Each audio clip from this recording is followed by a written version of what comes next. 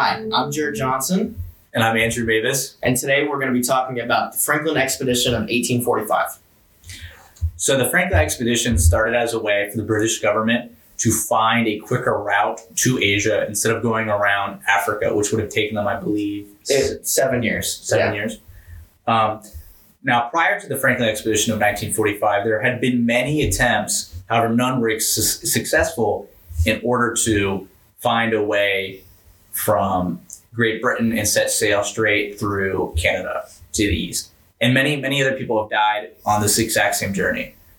They were getting stuck in the ice in the Arctic Passage because during the summer you can travel hundreds of miles, but then during the winter the ice freezes over and you can't sail through that. So they would just get trapped for months at a time.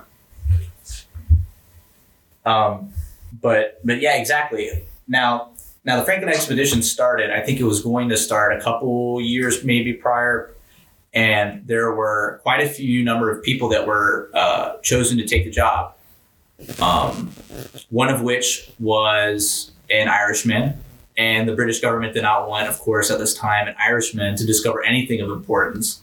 So he was immediately canned. There were others that had all the qualifications to do so, but just chose not to because of their prior experience in the Arctic. So eventually they were left with their fifth choice, Captain John Franklin, the name of the expedition is given. So he was willing to do it. He was British, and he had a number of expeditions that he had already done prior in the Arctic, and he was very well liked by the British public. Also, he was a Crimean War veteran, and I think a Napoleonic War veteran too. So, British hero, hopefully going to find a new trade route and lead to greater British economic prosperity. Yeah, and going back to what he was talking about for the prior choices, even though they weren't chosen to be captains of the expedition, the past two, the Irishman and I believe his name was James Fitzjames, a funny name, they were still on board in the expedition. I believe James Fitzjames was his right-hand man. I believe that was... The Irishman was his second in command. There it is, one of them. And James Fitzjames was the captain of the HMS Erebus. Yeah, and speaking of the Erebus, the two ships that made the expedition were the HMS Erebus and the HMS Terror. Both ships had prior experience with Arctic expedition, as well as both being military ships, one of which, I believe it was the Terror, was used during the battle in which Francis Scott Key wrote the Star-Spangled Banner during the War of 1812. It was very interesting. Yep, that's a piece of U.S. history.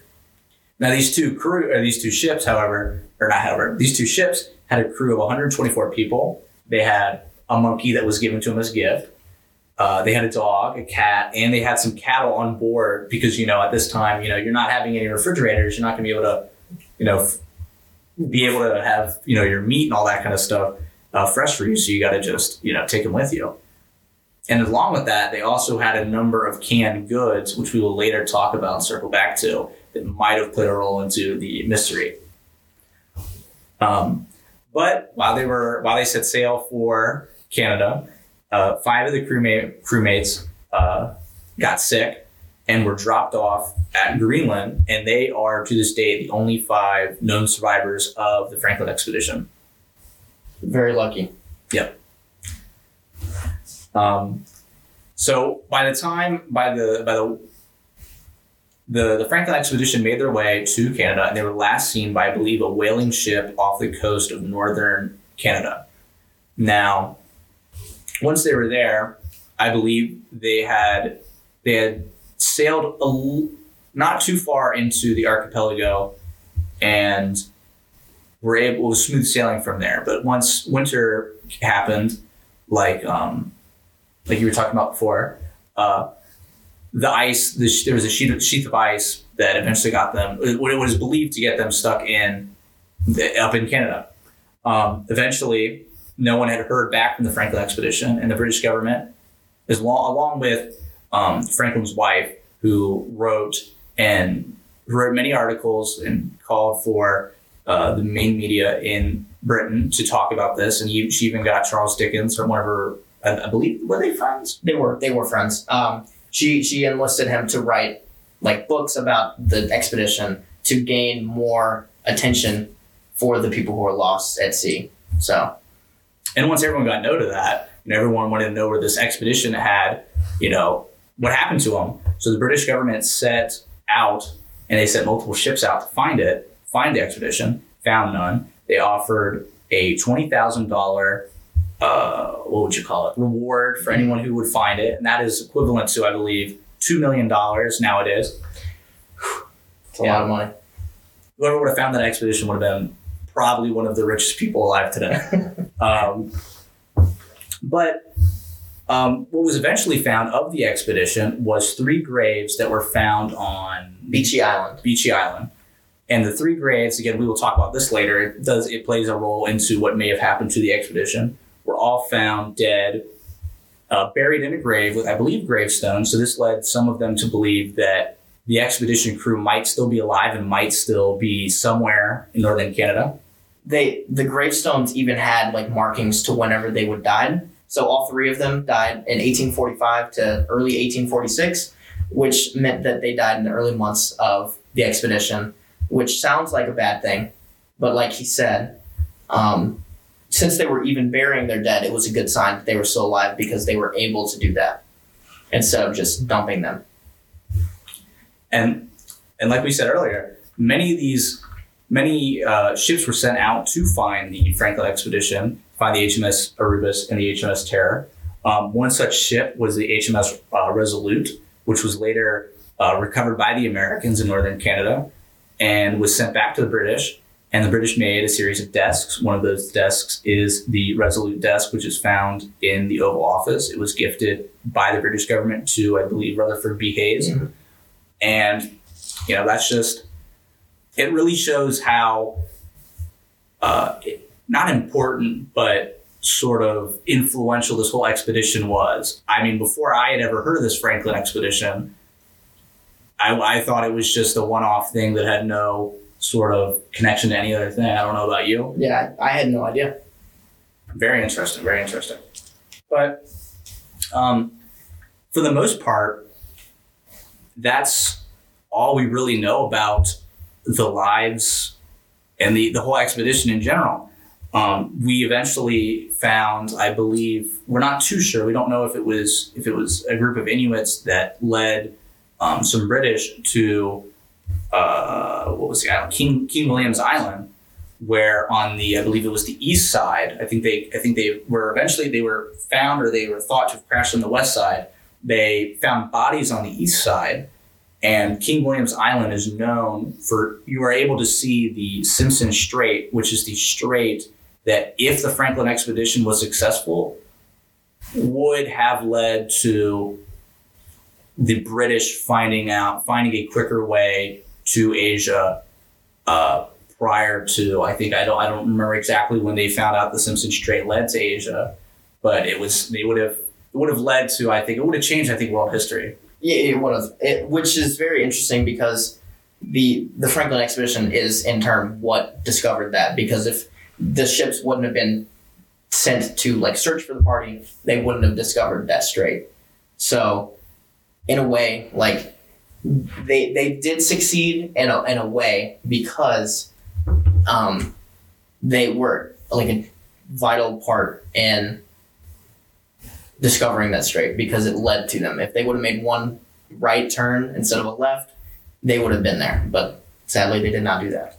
They would have come home as heroes as they thought they would have. I think some people compare it to, kind of what America's perception of the space race was, and that these people were like astronauts. This isn't my idea. This is from some of the research that we've done. They almost compared the two ships as rocket ships, and the Franklin expedition captain and crew as almost being, Neil Armstrong, comparable to Neil Armstrong in their day, or Buzz Aldrin, or anyone like that.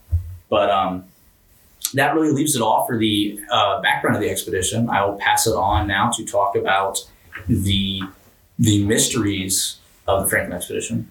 So there are a couple mysteries over how all these men met their demise. The most common one that goes kind of hand in hand with any Arctic mystery is that the men died of hypothermia and pneumonia. During those search expeditions we talked about, some teams found 3 gravestones, the 3 gravestones we talked about outside of Beechy Island. When they dug up the grave, they discovered that the bodies were almost in like pristine condition. They still had like their teeth, they still had like their skin even. And they performed autopsies on all these bodies. And the autopsy showed that the men probably died of pneumonia that was brought on by tuberculosis. They also noted that there was high lead counts in each of the men, but we'll get to what may have caused that in just a minute.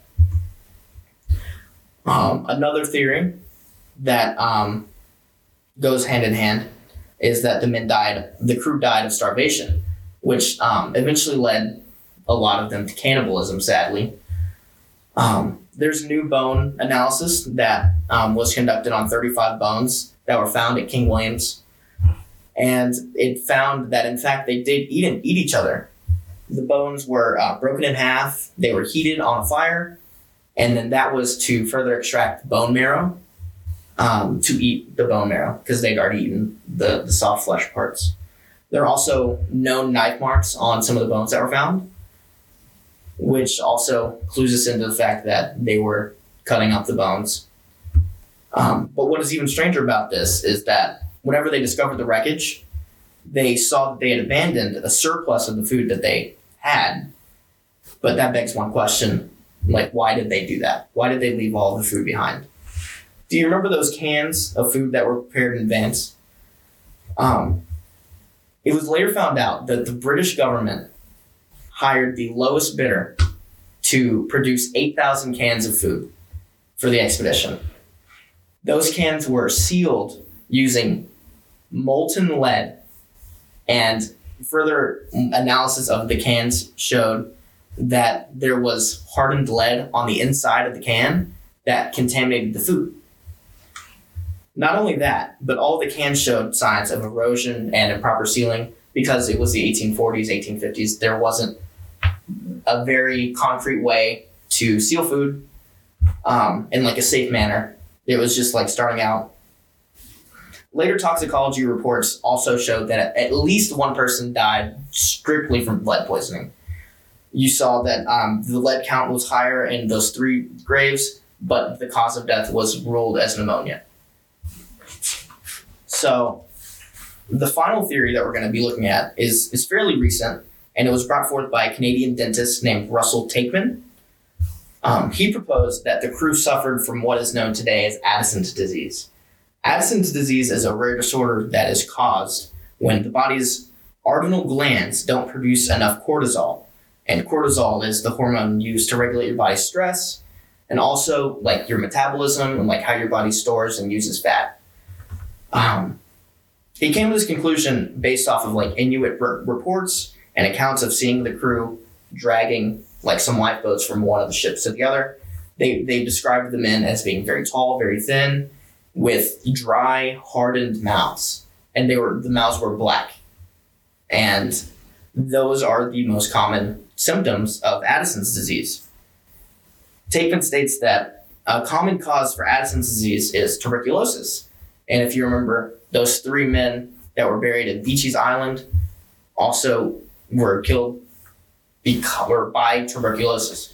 So it's not insane. It's not crazy to believe that tuberculosis was running rampant through the crew because it was very close quarters, very cold environment. So Addison's disease is it's a very rare disorder, but it is treatable through steroids that weren't discovered at the time. So if not treated, it is very fatal. So that is another theory of what could have happened.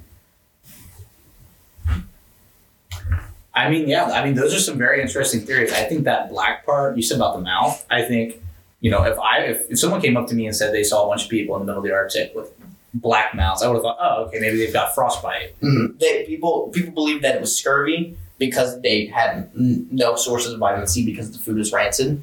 But and even if they ate the food, I think they would have gotten scurvy. Yeah. But so, what do you think happened? Honestly, I think it's probably a culmination of everything that you talked about. I think there was definitely something about that food having lead. I think probably that was the catalyst for it. The tipping point. I agree with you. I think that mixed with the crew that also died of pneumonia. I mean, could that have been passed on to anyone else on board? I mean, they did have animals. I don't know. I mean, there was a monkey on board. What kind of diseases could that monkey have had? I haven't read anything that's talked about that, but that's still something that is something that could have happened. Yeah. Yep. I agree with Andrew. I don't know if it's just one thing that happened. It is definitely more a combination, like a culmination of all four, or even like more than that. Like all of the theories like put together, where some of them died because of pneumonia, some of them got scurvy, Addison's disease, and some of them just died. And an interesting thing is almost everything that you've sort of talked about almost leads into each other. Mm-hmm. Yeah. So I think that definitely gives some credence to the idea that it was probably a mixture of all these. Yeah, that's definitely probably what happened. Yeah. I think some interesting things to note, though, about the whole expedition is that it is believed by some Inuits that one of the captains, I don't remember exactly which one it was, might have made a trek of 600 miles, 12 years worth of walking to eventually have, I think they just said that he might have just died after 12 years of walking nonstop from... The determination of that man to walk 12 years. I think it was two of them, actually. Yes. The determination of them to walk 12 years, I could never. I could not imagine that. Could not. But it just shows how determined these people were to find a way to get to Asia or to just survive. Mankind is crazy what you can do under stressful situations. Another interesting sort of factoid is that the letter, every ship, I believe, in the British Navy, and I think any ship, just period, I think if you're a merchant ship or whatever, you were given a piece of paper that you are to write out the name of your ship, your longitude, your latitude, why you're writing, all these different things, and it's written in a bunch of different languages. The one that was on the I believe it was the HMS Terror, was written in the languages of the seafaring people. The journal was written in German, English, French, Spanish, Portuguese, I believe Dutch, Norwegian, Danish, all those kind of languages. But what is of note is that it was found that it was believed that Franklin himself, Captain John Franklin, wrote, I believe, was it to his wife or was it just... We're not too sure on exactly whether or not it was to his wife or to anyone who would find that to reach for help. But what is of note is that there is on the margins, there is a second note written by the Irishman who was the second in command of the HMS Terror, who wrote that Franklin had actually... and the article, what Franklin wrote was written in, I believe... 1846. Oh, 1846, yeah. It was written in 1846. And in 1847, the Irishman added to the margins of the paper, very bad news. He continued that a year later, Sir John Franklin died in 1847. And nine other officers and 15 men had passed since the first note was written. So... it was only going downhill from after they sent that first letter, or dropped the first letter. So. It's definitely a mystery that I don't think that we're necessarily going to get that, nice, satisfactory answer for ever, I really think. Yeah. Not really going to be a bow for that one. A nice little bow to tie it all up. Hopefully there is, because there's a lot of men that just don't have an ending. over on them. 100 people. We have no clue what happened to them. Mm-hmm.